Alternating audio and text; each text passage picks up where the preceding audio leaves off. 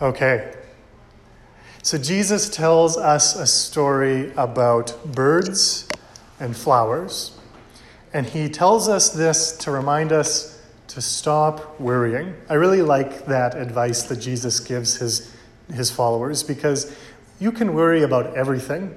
You can worry about what food there will be that day, or you can worry about what you're wearing or what people will think of you. It's easy to worry, but Jesus wants his followers, and he wants us to just relax a little bit, to take a deep breath and to be calm and to stop worrying. And to help remind us of this, he gives us two examples. First, he says, think about the ravens. It's an interesting way to start a story. Think about the ravens. And he says that the ravens don't plant, they don't create gardens or farms, and they don't harvest. They don't have places they go back to.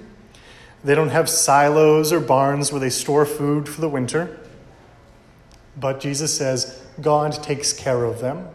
God feeds them.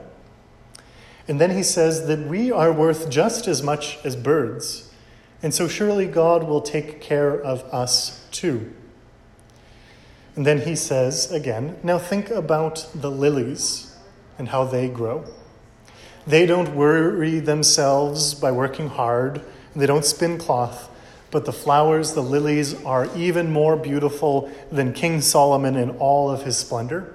King Solomon was known for being a famously rich king. He had thousands and thousands of servants and gold more than you could imagine. He was incredibly rich. But Jesus says that even the richest man that he could think of, wasn't as beautiful as just a flower growing in the wild. And so, if God takes care of the ravens, and if God takes care of the flowers, then surely God will take care of us. And God will, because Jesus says, if we are worth just as much as the birds. And so God knows what we need, and God will take care of us. It can be hard to remember this sometimes. We can worry about what will happen. And I know that we love to worry about things out of our control. The number of times we'll talk about the weather, even though I can't make it rain or stop raining. I can't make the wind blow faster or less fast. I can't make the sun rise up any earlier or stay out any later. I can't control the temperature outside. But these are things that I worry about, I know. And lots of people I know, especially farmers I know, worry about plenty. But we can't control them any bit. We can't, by worrying about them, change them. We can just trust God, trust ourselves, and do our best. It's the same thing with all kinds of things in our life. There's lots of things outside of our control. Things that we can't do anything about and that no amount of worrying is going to change. But we know that God loves us, that God finds ways to take care of us, that God is there helping us in all of our days. So Jesus says, don't worry. Trust in God. God will delight in giving us what God has promised for us. And this is what we're told by Jesus. Not to worry, but to trust God.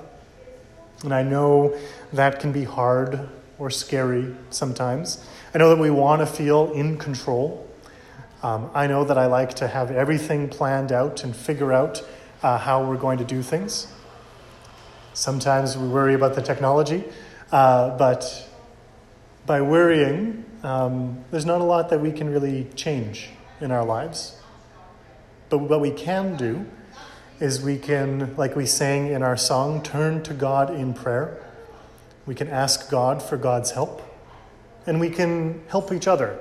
That when we see someone next to us worrying about something, we can listen to what is worrying them.